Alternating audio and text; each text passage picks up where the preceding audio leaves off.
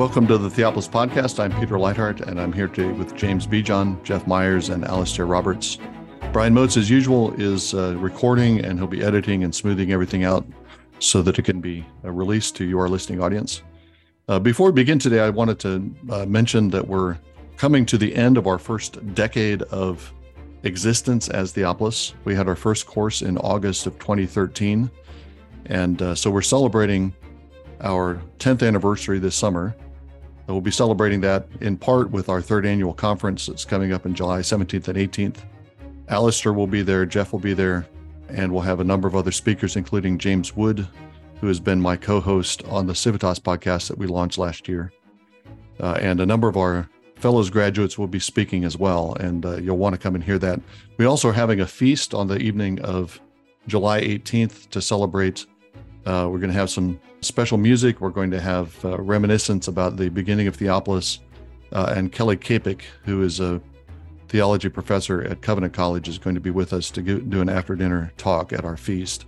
This is also obviously a time when we're thinking ahead. We don't want to end with this. A decade is a thing to celebrate, but we want to exist for many decades, not just one. So we're asking our supporters and friends to help us to get a good start on the next decade by donating to Theopolis during these couple of months in the summer. Our fiscal year ends at the end of June, so please consider making a donation to help us keep going. If you enjoy the podcast and you want the podcast to keep going, that requires funding to keep that going. So please consider that, and we invite you to come and join us for our 10th anniversary celebrations in July. That's coming up in just about a month, so we hope that many of you will be able to come. We're in the sort of beginning stages of a series of podcasts on the book of Deuteronomy. We're going to be looking at the latter part of chapter 9 and into chapter 10 today. And we have to pick up chapter 9 because we didn't quite finish chapter 9 last time. But chapter 9 ends on a cliffhanger. It ends with Moses on the mountain on Sinai in prayer, asking the Lord not to destroy Israel. The incident that he's describing and reminiscing about, reminding Israel about, is the rebellion at the golden calf that happened at Mount Sinai. While Moses was on the mountain, you'll remember, Aaron constructed a golden calf and led the people in worship of the golden calf at the foot of the mountain. And Moses came down, broke the tablets with the law, and then went back up on the mountain and pleaded with the Lord not to destroy Israel. That's where chapter 9 ends, with that prayer, or a version of that prayer. So it's kind of a cliffhanger, and it's not until the beginning of chapter 10, about the first 11 verses of chapter 10, that we finally have the Lord's answer to that prayer. And the kind of closure to that whole incident comes in chapter 10, verse 10, where it says, Yahweh was not willing to destroy you. That verb destroy has been a key verb from the beginning of Moses' account of the golden calf incident back at the beginning of chapter 9. He uses it a couple of times in chapter 9. Most recently in chapter 9, verse 25, Yahweh said he would destroy you. But then Yahweh's ultimate decision, because of Moses' mediation, is that the Lord was not willing to destroy you. And so what we have here is a broken covenant, a covenant that's made. Yahweh speaks the Decalogue. Israel swears to obey what the Lord has revealed. And then in the aftermath of that, they defect from the Lord and they go after other gods. So the covenant is broken. But then because of Moses' mediation and Moses' intercession, the covenant is renewed. So we have, even while Israel is still at Sinai, we have a two-covenant structure to the covenant. It's not just one covenant with Israel, but it's a covenant with Israel that's broken and then renewed. And that's what this passage is recounting. And it occurred to me that a couple of things are crucial to this renewal of the covenant. One is the shattering of the tablets that's mentioned a couple of times, that symbolically expresses the shattering of the covenant. The tablets are covenant documents, as it were, and when Moses destroys them, it symbolizes the Israel's defection, the breaking of the covenant. But then those tablets are renewed, or a new set of tablets. Moses cuts out a new set of tablets, and the Lord writes on them. So tablets shattered, tablets remade. That's one of that's a kind of death and resurrection pattern for the tablets. But I think perhaps even more crucially, it's Moses who goes through that kind of experience. I refer again to Dennis Olson's very illuminating book on the death of Moses in the book of Deuteronomy. And this is one of the incidents that he sees Moses going into a kind of death experience. Moses goes up into the mountain. He goes into the midst of the fire, the consuming fire. He falls on his face, and for 40 days and 40 nights, he doesn't eat or drink. He goes into a kind of death state. And then the Lord tells him to rise. He stands on the mountain, Deuteronomy 10:10. I, moreover, stood on the mountain 40 days and 40 nights. He had fallen down, and now he's standing on the mountain. He's been made erect. He's been raised up.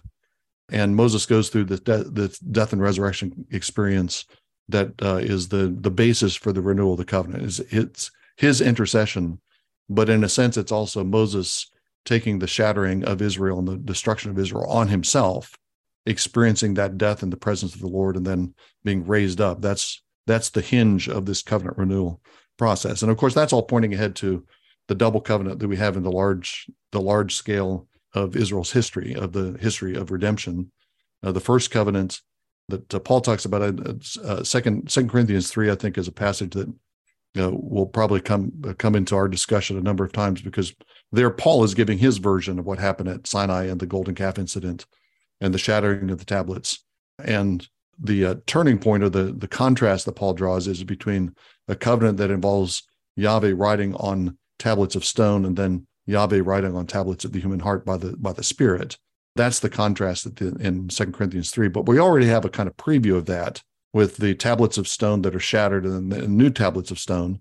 It's still tablets of stone, so it's still within the realm of the old covenant.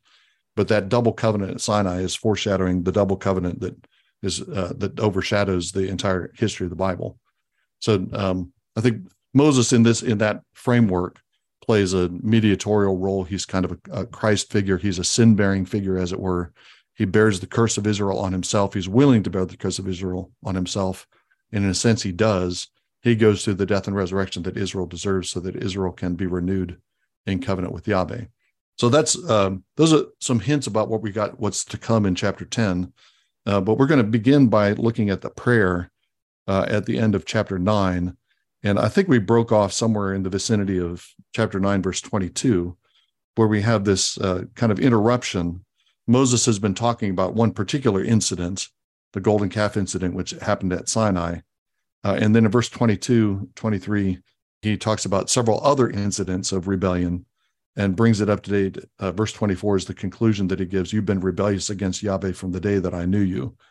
And then after that kind of digression, he goes on with the prayer. He falls before the Lord 40 days and 40 nights, and he prays that prayer. So verse 25 says 40 days and 40 nights. That's a long time. You just mentioned that this is kind of a symbolic death here. Do you think this is literal, that he was literally prostrate for 40 days and 40 nights? Or was this a repetitive thing on the mountain where he'd do this 40 days and 40 nights? It's just hard to kind of imagine someone doing this for 40 days and 40 nights. So you're wondering whether it's consecutive or whether it's periodic. He's falling before the Lord, and then he gets up and falls before the Lord again. So yeah, I mean, exactly. The day and night pattern. I mean, you might be able to justify not a continuous prostration by thinking in terms of the sacrificial system, which talks about continuous offerings morning and evening, but those continuous offerings are not being offered constantly. They're offered at the morning and then again at the evening. I've always thought about it as a kind of superhuman, prostration and fasting for 40 days and 40 nights that's continuous. But I suppose there's open to have an alternative. Well, Peter, I've always thought about that too, just being, rather miraculous. But yet it's just pretty astonishing that 40 days and 40 nights. And of course, it also lining up in some ways, some deeper meaning with the 40 days, 40 years of wilderness wandering and other 40-day kind of events in the scripture. So it has that symbolic force of a testing. Is Moses being tested here? Is Moses being tried? Will he last 40 days and 40 nights? Apparently he does. And surely, as you just said, it's kind of a death and resurrection story, just like the story of Israel is a death and resurrection story. The 40 days and 40 nights pattern is also interesting in the mention of the days and nights, we have the 40 days and 40 nights of the rain falling in the flood. We have 40 days and 40 nights of Moses going up upon the mountain the first time, and then going up on the mountain the second time. And then you also have references to 40 days and 40 nights in Elijah. After he eats the meal that's given to him by the angel, he goes in the strength of that for 40 days and 40 nights to Sinai. And then you also have Christ fasting for 40 days and 40 nights. And apart from that, there aren't that many references to days and night periods. You might think about the story of Jonah, 3 days and 3 nights. But for the most part, we measure these things merely in days. And so perhaps we're supposed to see some analogy between these different events in which it is most typically 40 days and 40 nights rather than some other quantity. Might think there perhaps of the analogies between the flood and the event of the golden calf. There are a series of similarities. We might think about the way that there's the box of the Ark of the Covenant, which is overlaid with glorious gold, whereas the Ark is a wooden box, again, given specific dimensions, overlaid with pitch. And we have the same sort of reason for the Lord to destroy the people. And then after the event of judgment, a sort of reaffirmation of the problem, as if it's not been fully resolved. In both cases, there's a 7-day and 40-day pattern, 7 days preparing to go up on the mountain and then 40 days going up, or 7 days in preparation for the flood and then the 40 days of the rain. And it seems that Moses almost averts a flood-like judgment by his intercession for the people. The Lord says that he will start again with Moses, and yet Moses intercedes for the people so that, as it were, the people are rescued and included with him, with Moses himself as the sort of ark. And that, I suspect, is part of what's going on with the reference here. His intercession for the people is also noteworthy in the way that, referring back to Exodus 32 to 34, the way that he appeals to God's character and the grounds upon which he can make his case, where he starts with the reference to Israel as the Lord's heritage and people that he had delivered and taken for himself, and then the reference to the patriarchs and the covenant, and then the way that the Lord's fame and name among the nations depends upon the way that he completes this act, and then reaffirming that fundamental claim of the Lord taking Israel to himself. The other connection with the flood narrative, Alistair, and that was all great, is just the theme of remembrance.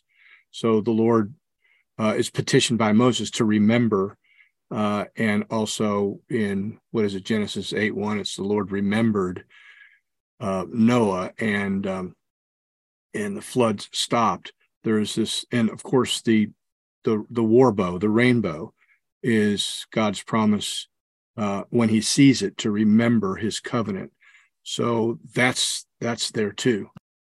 Yeah, I think the original day and night, of course, is the creation days and nights, evenings and mornings, and the listing of days. It's not 40, but it's not day and night exactly, but it's evenings and mornings, which may connect this with a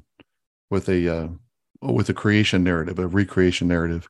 And I think the 40, like Alistair was saying, you've got these 40 links with the flood. You've got 40 links, of course, with Israel in the wilderness. And that reinforces the idea of Moses as kind of the embodiment of Israel. And he goes into this kind of death. He goes through a wilderness experience himself on behalf of Israel so that Israel can be renewed. I want to pick up on the rhetoric of the prayer that Alistair was talking about. As Alistair said, he starts out talking about Yahweh God, do not destroy this people. There's kind of a direct petition. But then there's this there's this reminder of Yahweh's relationship with Israel. Your inheritance, you brought them out of Egypt with a mighty hand, your greatness. And I think that's pointedly directed back to Yahweh's own response to the golden calf. If you look back at verse 12, this is Moses telling the story of the golden calf. He's on the mountain. And Yahweh said to me, arise, go down from here quickly, for your people, whom you brought out of Egypt, have acted corruptly. They've quickly turned aside from the way which I commanded them. They made a golden calf for themselves. So the Lord is making Moses responsible for the Exodus. It's your people.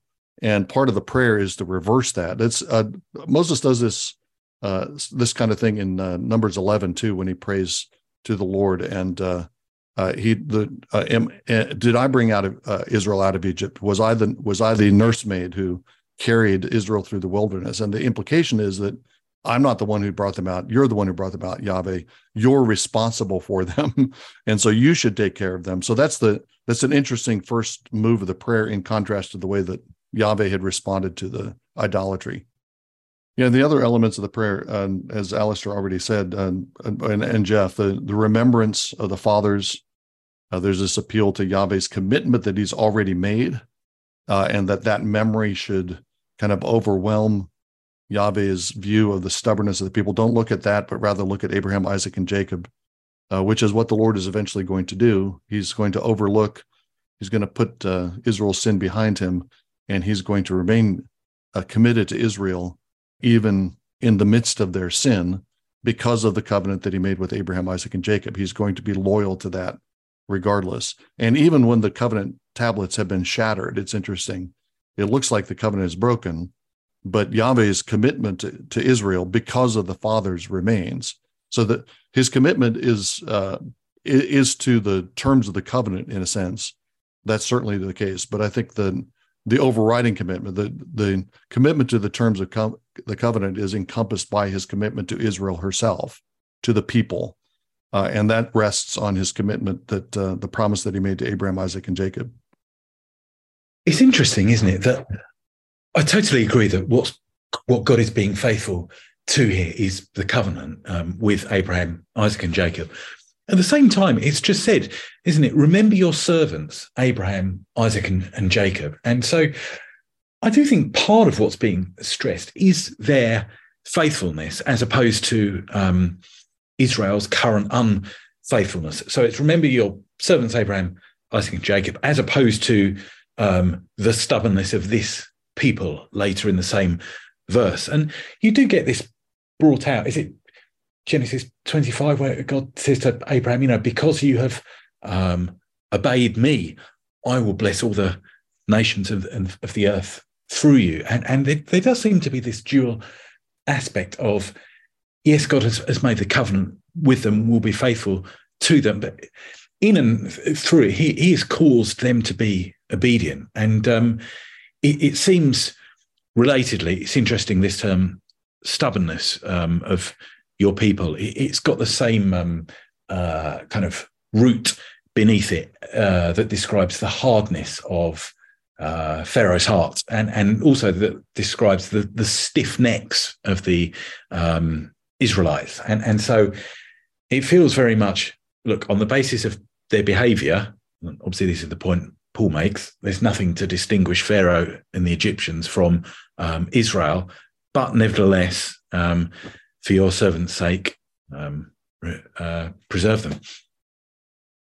Yeah, that's a great point. I notice here also that in verse 27, remember your servants, Abraham, Isaac, and Jacob, don't regard the stubbornness of this people or the wickedness of their sin.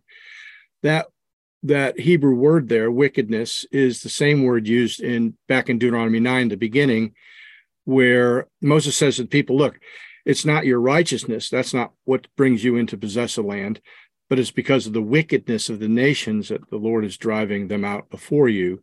Same thing is said in verse 5. That puts them on par, basically, with the Canaanites in many ways. In this basic way.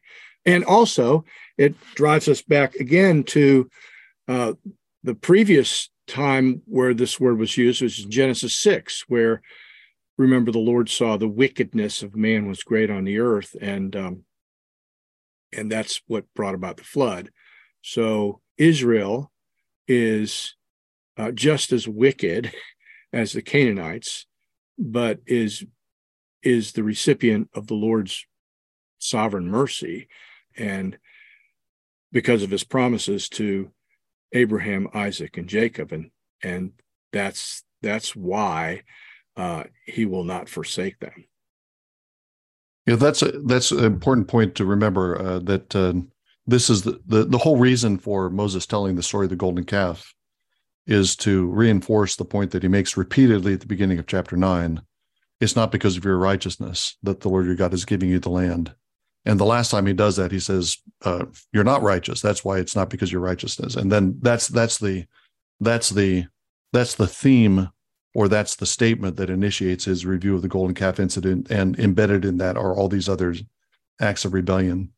Before going to chapter 10, I should think about verse 28. Alistair has mentioned this already, but just to reinforce this, Moses' appeal is to Yahweh's memory.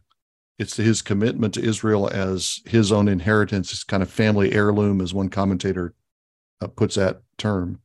But it's also about Yahweh's reputation among the nations. If Yahweh brings Israel to Sinai and they die at Sinai, or if he brings them to Kadesh and they die at Kadesh, he brings them to Moab and they're at the edge of the land and they don't go into the land, then his reputation as a God of power, as a God who's selected Israel, who's made promises to Israel, is in danger. The land is going to criticize him, the people of the land, obviously, but verse 28 actually personifies the land. The land is going to bring up this charge, the same charge that the Israelites brought up against the Lord at Kadesh.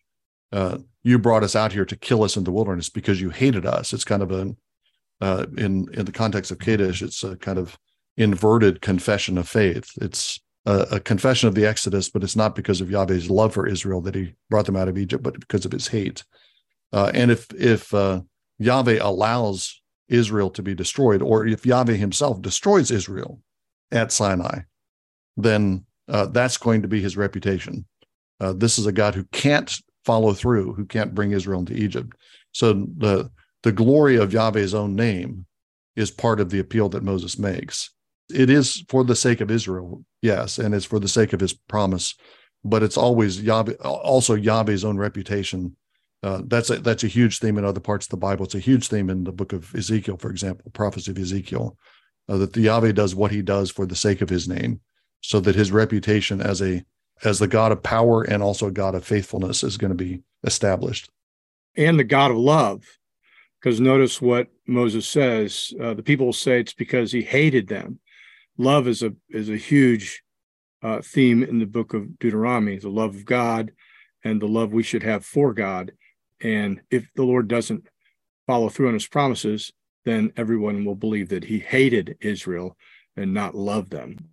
Right. I was going to make that point, Jeff. What the nations say is, or would hypothetically say, is kind of framed as the worst possible misunderstanding of the Lord's motives. The Lord has redeemed Israel precisely because he loves them, and they'll say it's because he hated them, and precisely to give them life in a new land, rather than what will be claimed to put them to death in the wilderness. So it's like a polar opposite misunderstanding that Moses is saying people are going to get of God's character.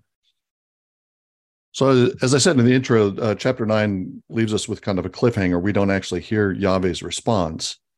So that the continuation of the story goes past the chapter break, and chapter 10 is Yahweh's response. It's interesting that it's not a response like he doesn't overtly agree to preserve Israel. He doesn't overtly agree to forgive them. Instead, he gives Moses a set of instructions that indicate that the covenant is going to be renewed. Not the covenant actually exactly continued, but there's going to be a new phase or version of the covenant because Moses is going to cut out new tablets, and Yahweh is going to write the Decalogue again on those new tablets, just as he did before. And then those tablets are going to be preserved permanently in the ark that Moses makes for them. There's several things that come up in these opening verses of chapter 10 that I'm curious to know what you think. First of all, one of the distinctions between the first and the second phase of this Sinai covenant is the tablets themselves. In the first instance, Yahweh delivers tablets that are already written to Moses. But in the second instance, Moses himself is the one who's hewing them out and carving them out. Graving them is the word for graven image is pasal is the verb that's used here for what he's doing to the stones.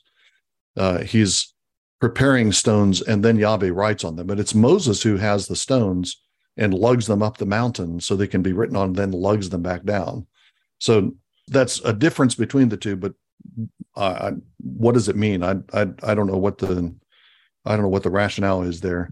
And then the other another problem that comes up is the question of the ark. What is this ark? Is it the Ark of the Covenant, the same ark that is referred to back in Exodus? If so, it seems to be an odd placement. The instructions for making the Ark of the Covenant in the sequence in Exodus were given prior to the golden calf incident. So Moses has already been told to have an ark made, and then the golden calf incident happens, and then the ark is actually made, but it's made according to the instructions that were given previously. In this case, it seems like the instruction to make an ark, a coffer, is given after the golden calf incident. It's an ark of acacia wood, which is the same as the Ark of the Covenant that's described in Exodus. But of course, in Exodus, it's covered over with gold inside and out, and it has a lid on it. So some commentators have suggested that this is some additional chest that's specifically for the tablets. That doesn't fit with other parts of the Bible that indicate it's the particularly Hebrews, I think, that would indicate that the ark that is the Ark of the Covenant is the one that contains the tablets and the jar of manna, and the rod of Aaron is associated with that. But what do you make of the fact that the instructions to make an ark are given in this context in Deuteronomy? It seems to be a different context than what happens in Exodus. Or it's certainly possible that this ark is just the first edition of the second ark that Bezalel and others will craft according to the model that is given to them on the mountain. So Moses here is an ark builder. Moses, an ark builder, is fascinating in lots of different ways.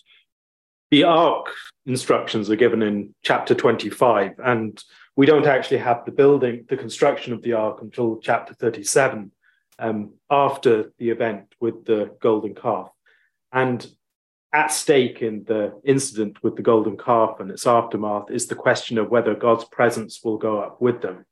And so I wonder whether this should be read almost against the backdrop of that, because if this event with the golden calf throws everything about God's presence with Israel as they go into the land into question, it throws the building of the tabernacle into question. And so this instruction that that Moses placed the tablets within this ark that he has to construct reaffirms the construction of the tabernacle in the context of the gift of these new tablets, and I suppose confirms what we have at the end of chapter 34 after Moses' intercession for the people and concerned that the Lord won't just bring them into the land, but he will go with them and his presence will be in their midst.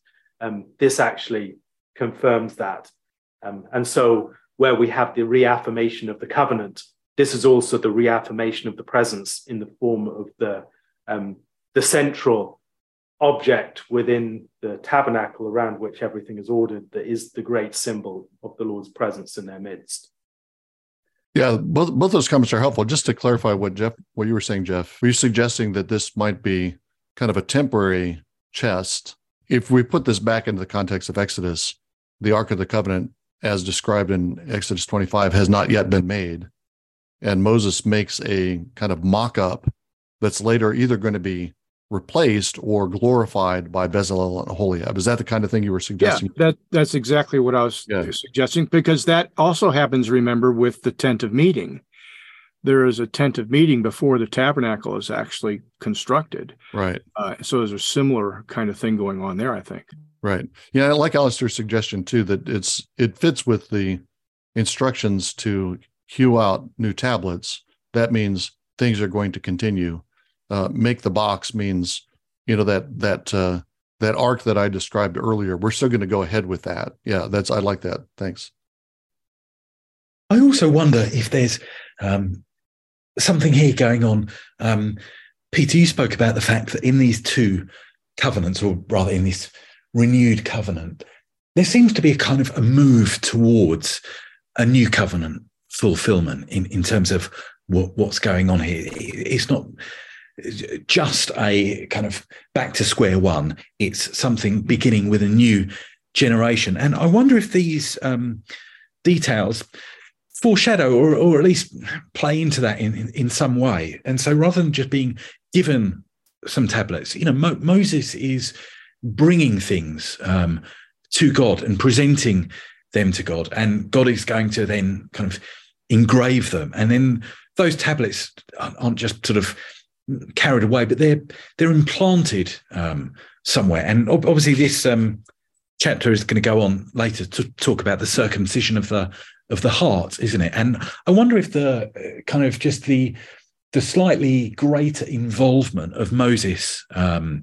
this particular cutting of the covenant has more to do with the way in which a human nation is going to be presented to the Lord, whom he is going to shape and transform. Yeah, that was I hadn't thought about it as clearly as that, but that was one of the thoughts that occurred to me, that you have kind of the first tablets are given kind of monergistically directly from Yahweh, but you have this divine human collaboration for the making of the second covenant that does seem to put ahead. And I thought, your point about the tablets going into the interior of something also, it occurs to me that there's some plague there with the law being printed on the heart. Yeah, and I wonder if there's also something that can be said in terms of the scene in Joshua. So, I mean, if we think about what happens to these tablets, the first set has been shattered and dissolved in water, really, and now new ones are presented and laid up. And it seems in some way to foreshadow, and I haven't kind of thought this through entirely, but to foreshadow the situation with Joshua when the Jordan is crossed. You get 12 stones symbolizing Israel, which are set up, erected in the Jordan, seems to me, and which I guess would have slowly dissolved over time. And then others are kind of laid up, set up in the land itself. And so you've got this kind of slightly parallel situation with two different copies of these kind of stone memorials, which I'm sure there's sort of something to, but I'm not quite putting the pieces together as yet. Yeah, thanks. That's all helpful. That makes sense of the a couple of those odd details. After we have this description, Moses does what the Lord said. He's given these commands to make an ark and to cut tablets and to ascend the mountain. He does all that. The center of the first 5 verses is a chiasm. The center's on the beginning of verse 4. Yahweh writes the tablets like the first writing, the 10 words which the Lord spoke on the mountain. So those words are renewed, and Moses brings them down and puts them in the ark. Then we have this odd digression for several verses, from verses 6 through 9. Seems to be a digression that again picks up a travelogue. We had kind of that same digression back in chapter 9 also, but partly in the context it means that Israel is in fact moving on. They're not stuck at Sinai, but they're going to go on to the land. So there's that aspect of it. But both of the phases of the travel of the journey that are described here end with some reference to priests. So they move on. They come to Moserah, and Aaron dies. In Numbers, he dies at Mount Hor, but Moserah apparently is near Mount Hor. Aaron dies and he's buried. He's replaced by his son Eleazar. And then there's a further travelogue, and verses 8 and 9 say that it's at the time that they get to Jokbatha that Levi is designated and separated off as the tribe that's going to carry the Ark of the Covenant. So both of these bits of the journey end with some reference to the appointment of priests. Aaron being mentioned here in verse 8 makes sense given Aaron's role in the golden calf incident. We're not, Moses doesn't mention Aaron's role. Well, he does mention Aaron's role actually in chapter 9. I forgot that in verse 20. The Lord was angry enough to destroy Aaron. Aaron lives on past the golden calf, but then he dies elsewhere in the wilderness, and he's replaced. And then the other part of the travelogue ends with the reference to the Levites. So it's fitting that Aaron be mentioned there. I think here's my thought about why this little digression about the appointment of priests comes here. I'm thinking in terms of the Hebrews axiom that where there is a change of law, there's also change of priesthood. Or where there's a change of priesthood, there's also change of law. It's the way that it goes in Hebrews. But those two things are linked up together. So here we have a renewal of the covenant. And just in the aftermath of that, Moses recounts that the priesthood was renewed by the death of Aaron and the appointment, the ordination of Eleazar to priest in his place. And then a reference to the Levites are going to be carrying the covenant. So it seems like the arrangements of priesthood are linked up with this new delivery of the Torah, of the Decalogue rather, and this new covenant that's made at Sinai. And don't you think also that the way this is phrased with with Aaron, with the Levites, with them carrying the Ark of the Covenant, with them standing before Yahweh to minister him, with them blessing in his name, and then Levi having no portion or inheritance in the land.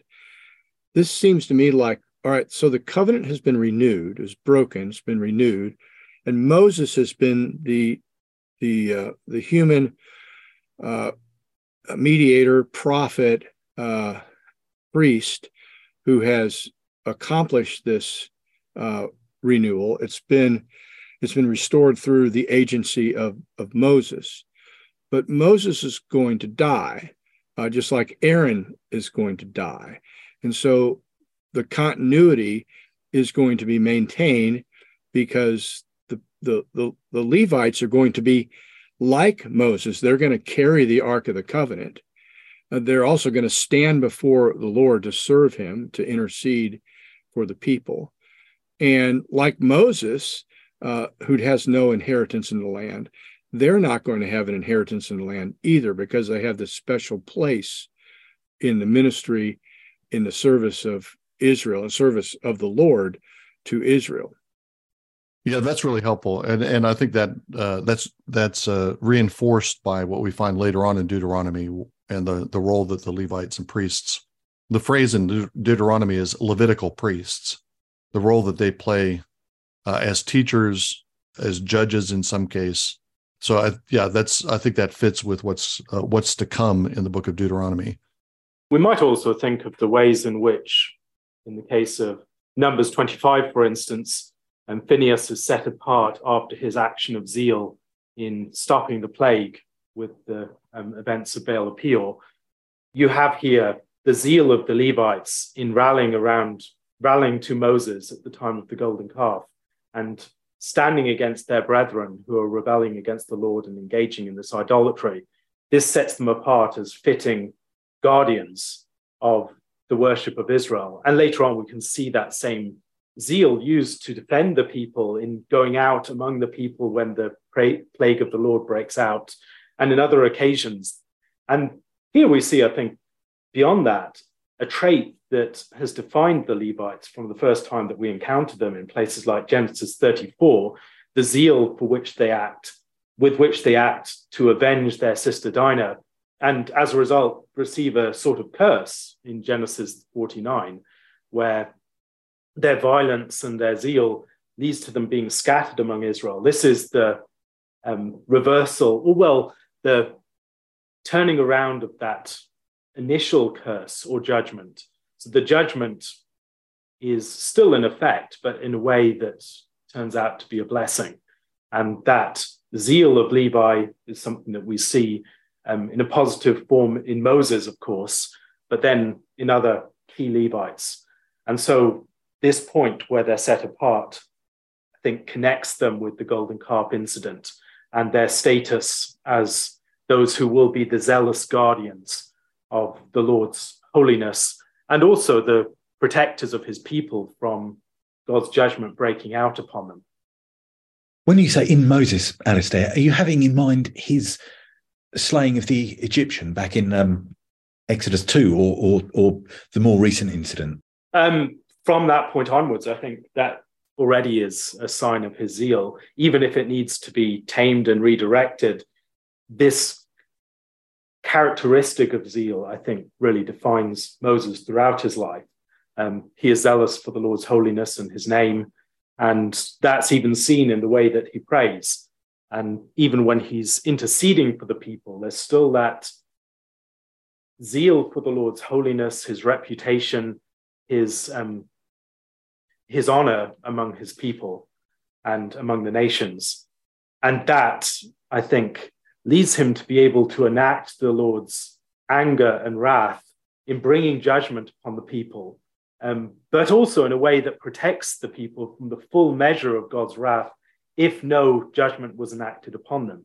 I think we see that as a way in which someone like Moses can protect the people from the Lord's anger by being angry on the Lord's behalf towards them. Might think of the ways that Moses stands on the side of the Lord, brings a judgment against the people by making them drink the water of judgment of the golden calf. And then the Levites stand with him and kill 3,000 of their brethren. And in doing that, they are aligning with the Lord, who otherwise would have wiped out the whole people. And that inaction of judgment and anger protects the people from the full measure that would otherwise come upon them. I think the case of Phinehas is another good example of this. By slaying that sinful couple, the Simeonite prince and the woman he was with, he protects the whole people from the full measure of the plague, and it largely just comes upon the Simeonites.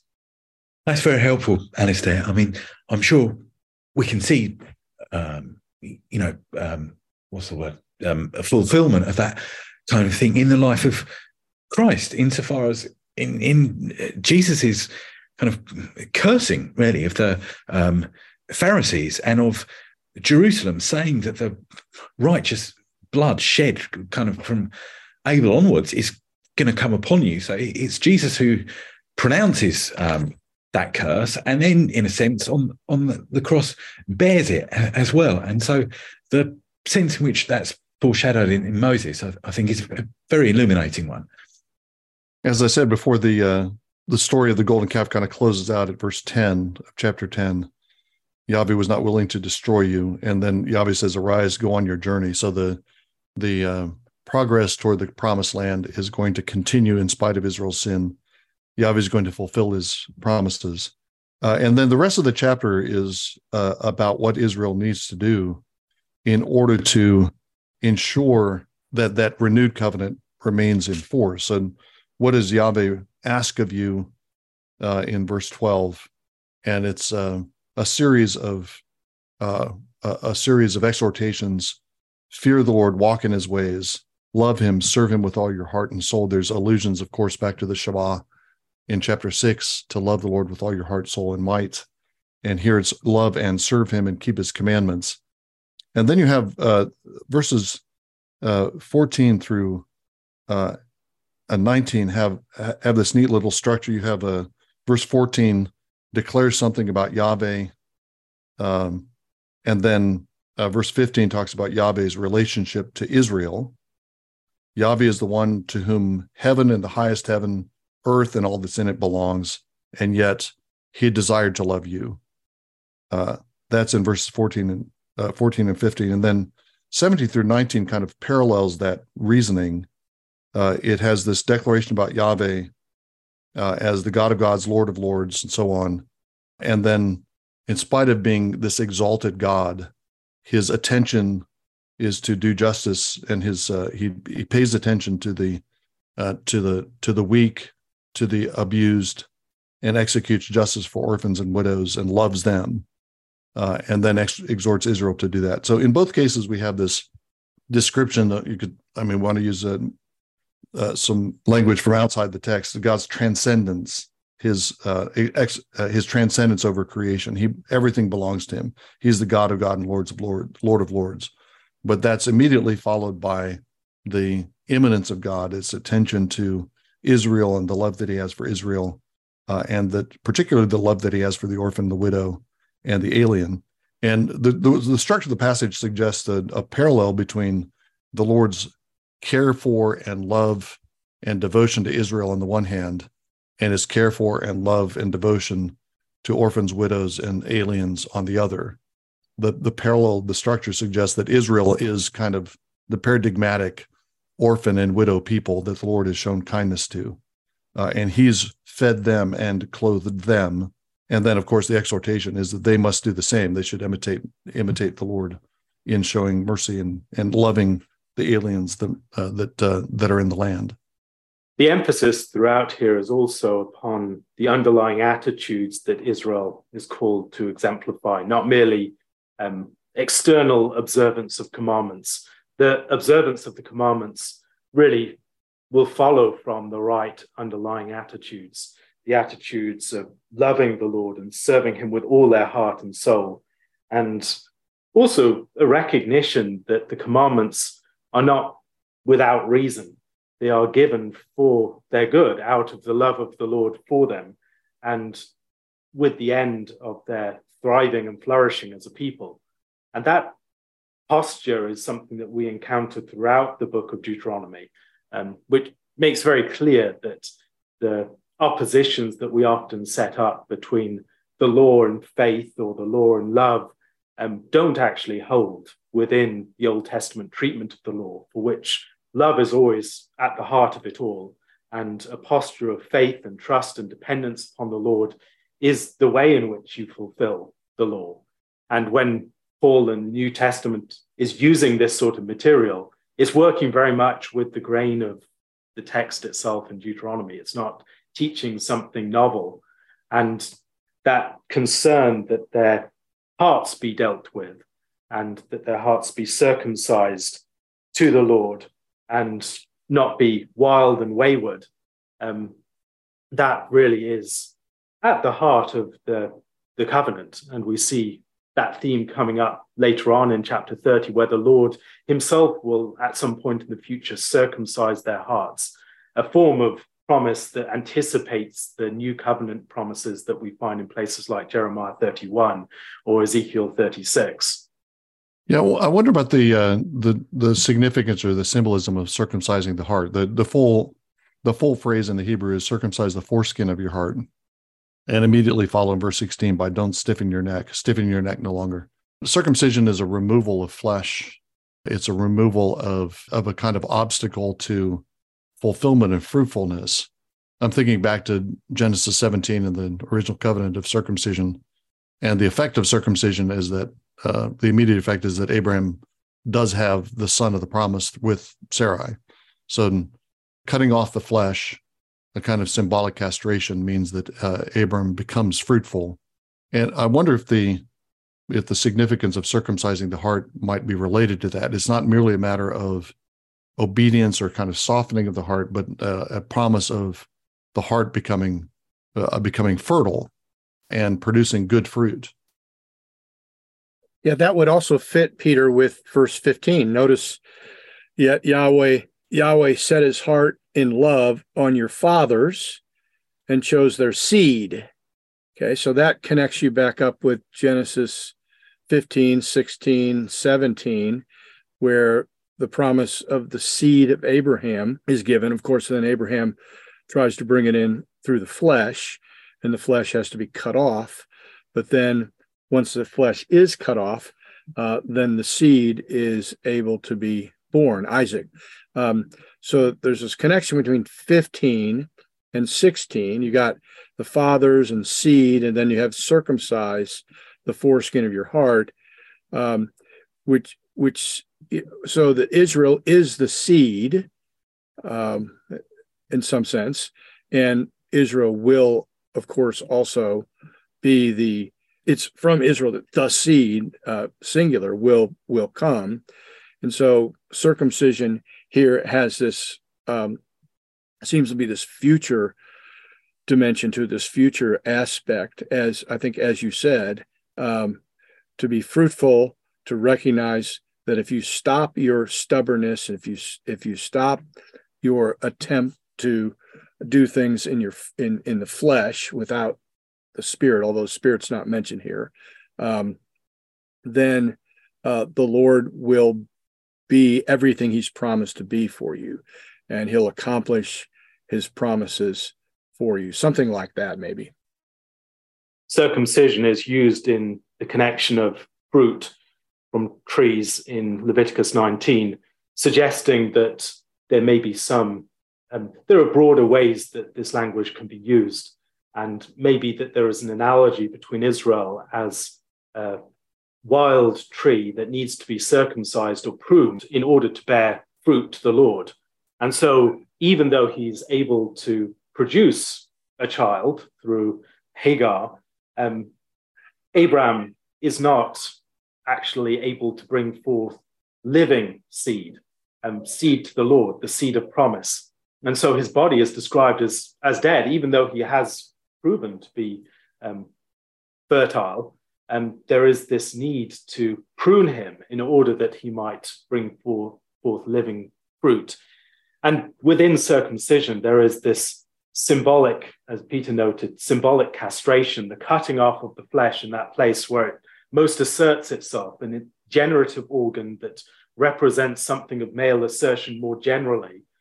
And to cut off the flesh in that symbolic part is to represent the condemnation of the whole of the flesh. And of course, in Christ, we see the circumcision of the flesh in this more complete sense, as Christ cuts off the flesh in his cross in a complete way, so that circumcision is no longer needed in the way that it once was.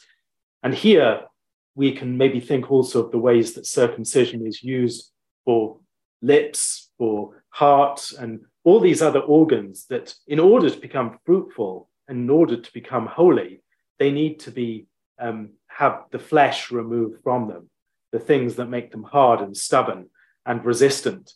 And in order to be suited for the bearing of promise and life, they need to have divine action upon them, dealing with that underlying problem of fallen human nature. And that, I think, maybe helps us to understand this broader promise and this broader calling, but also this promise to circumcise your hearts, and then the promise that follows from that, the Lord will circumcise their hearts, that flesh problem at the heart of the people is something that needs to be dealt with. If you're going to love the Lord your God with all of this heart, it needs to be a heart that's purged of its fleshly commitments and its fleshly attitudes and postures. And that is what will make it suitable for the covenant and suitable for fruitfulness in the Lord's service. Yeah, I thought about also Exodus 6 here too. You mentioned lips. You got lips and also ears in Jeremiah that can be uncircumcised. But if your lips are uncircumcised, then you're not going to be able to accomplish through your words anything substantial. So Moses confesses that he has uncircumcised lips, and the Lord speaks to him. And I think that's when he gives him Aaron to be his spokesman.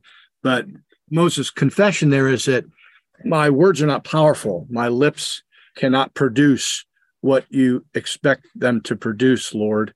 They need to be circumcised. In fact, he's given, maybe you might even think of Aaron being the new flesh that he's given so that his words might have the power they need to have. Yeah, I like Alistair's way of putting it, that you can produce seed with being uncircumcised. What you can't produce is faithful seed. And the key is a circumcised heart. So if you want to produce faithful seed, not just proliferate, then your heart needs to be circumcised, not just your body. Possibly that linked up with the end of the chapter, verse 22. I've been puzzling over why verse 22 is the conclusion. Your fathers went down to Egypt, 70 persons all. Now Yahweh your God has made you as numerous as the stars of the heaven. Obviously, reference back to Genesis 15 and the covenant with Abraham. That covenant with Abraham is going to come up in different ways in the next in the next chapter also. So it's kind of that chapter is kind of hovering around here in Deuteronomy 10:11. But perhaps the link of verse 22 with what precedes it is this link with the seed in verse 15 and the circumcision and fruitfulness in verse 16. And then this is actually the fact that Israel has become as numerous as the stars of heaven is an indication that the Lord is already fulfilling that promise. Thank you again for enjoying this episode of the Theopolis Podcast. For more information and for more content from Theopolis, you can check us out online at theopolisinstitute.com. We release new articles every Tuesday and Thursday on our blog, so you'll want to make sure to look out for those. You can also find us on Twitter at _Theopolis and on Facebook if you just search for our name. If you've been helped, sharpened, and encouraged by this podcast, we'd really love it if you would go to iTunes and leave us a review. It just takes a few seconds, and it really will help us along in getting our content in front of new listeners. That's all for now, friends. We really look forward to being with you all again in the next episode. And as always, thank you so much for listening.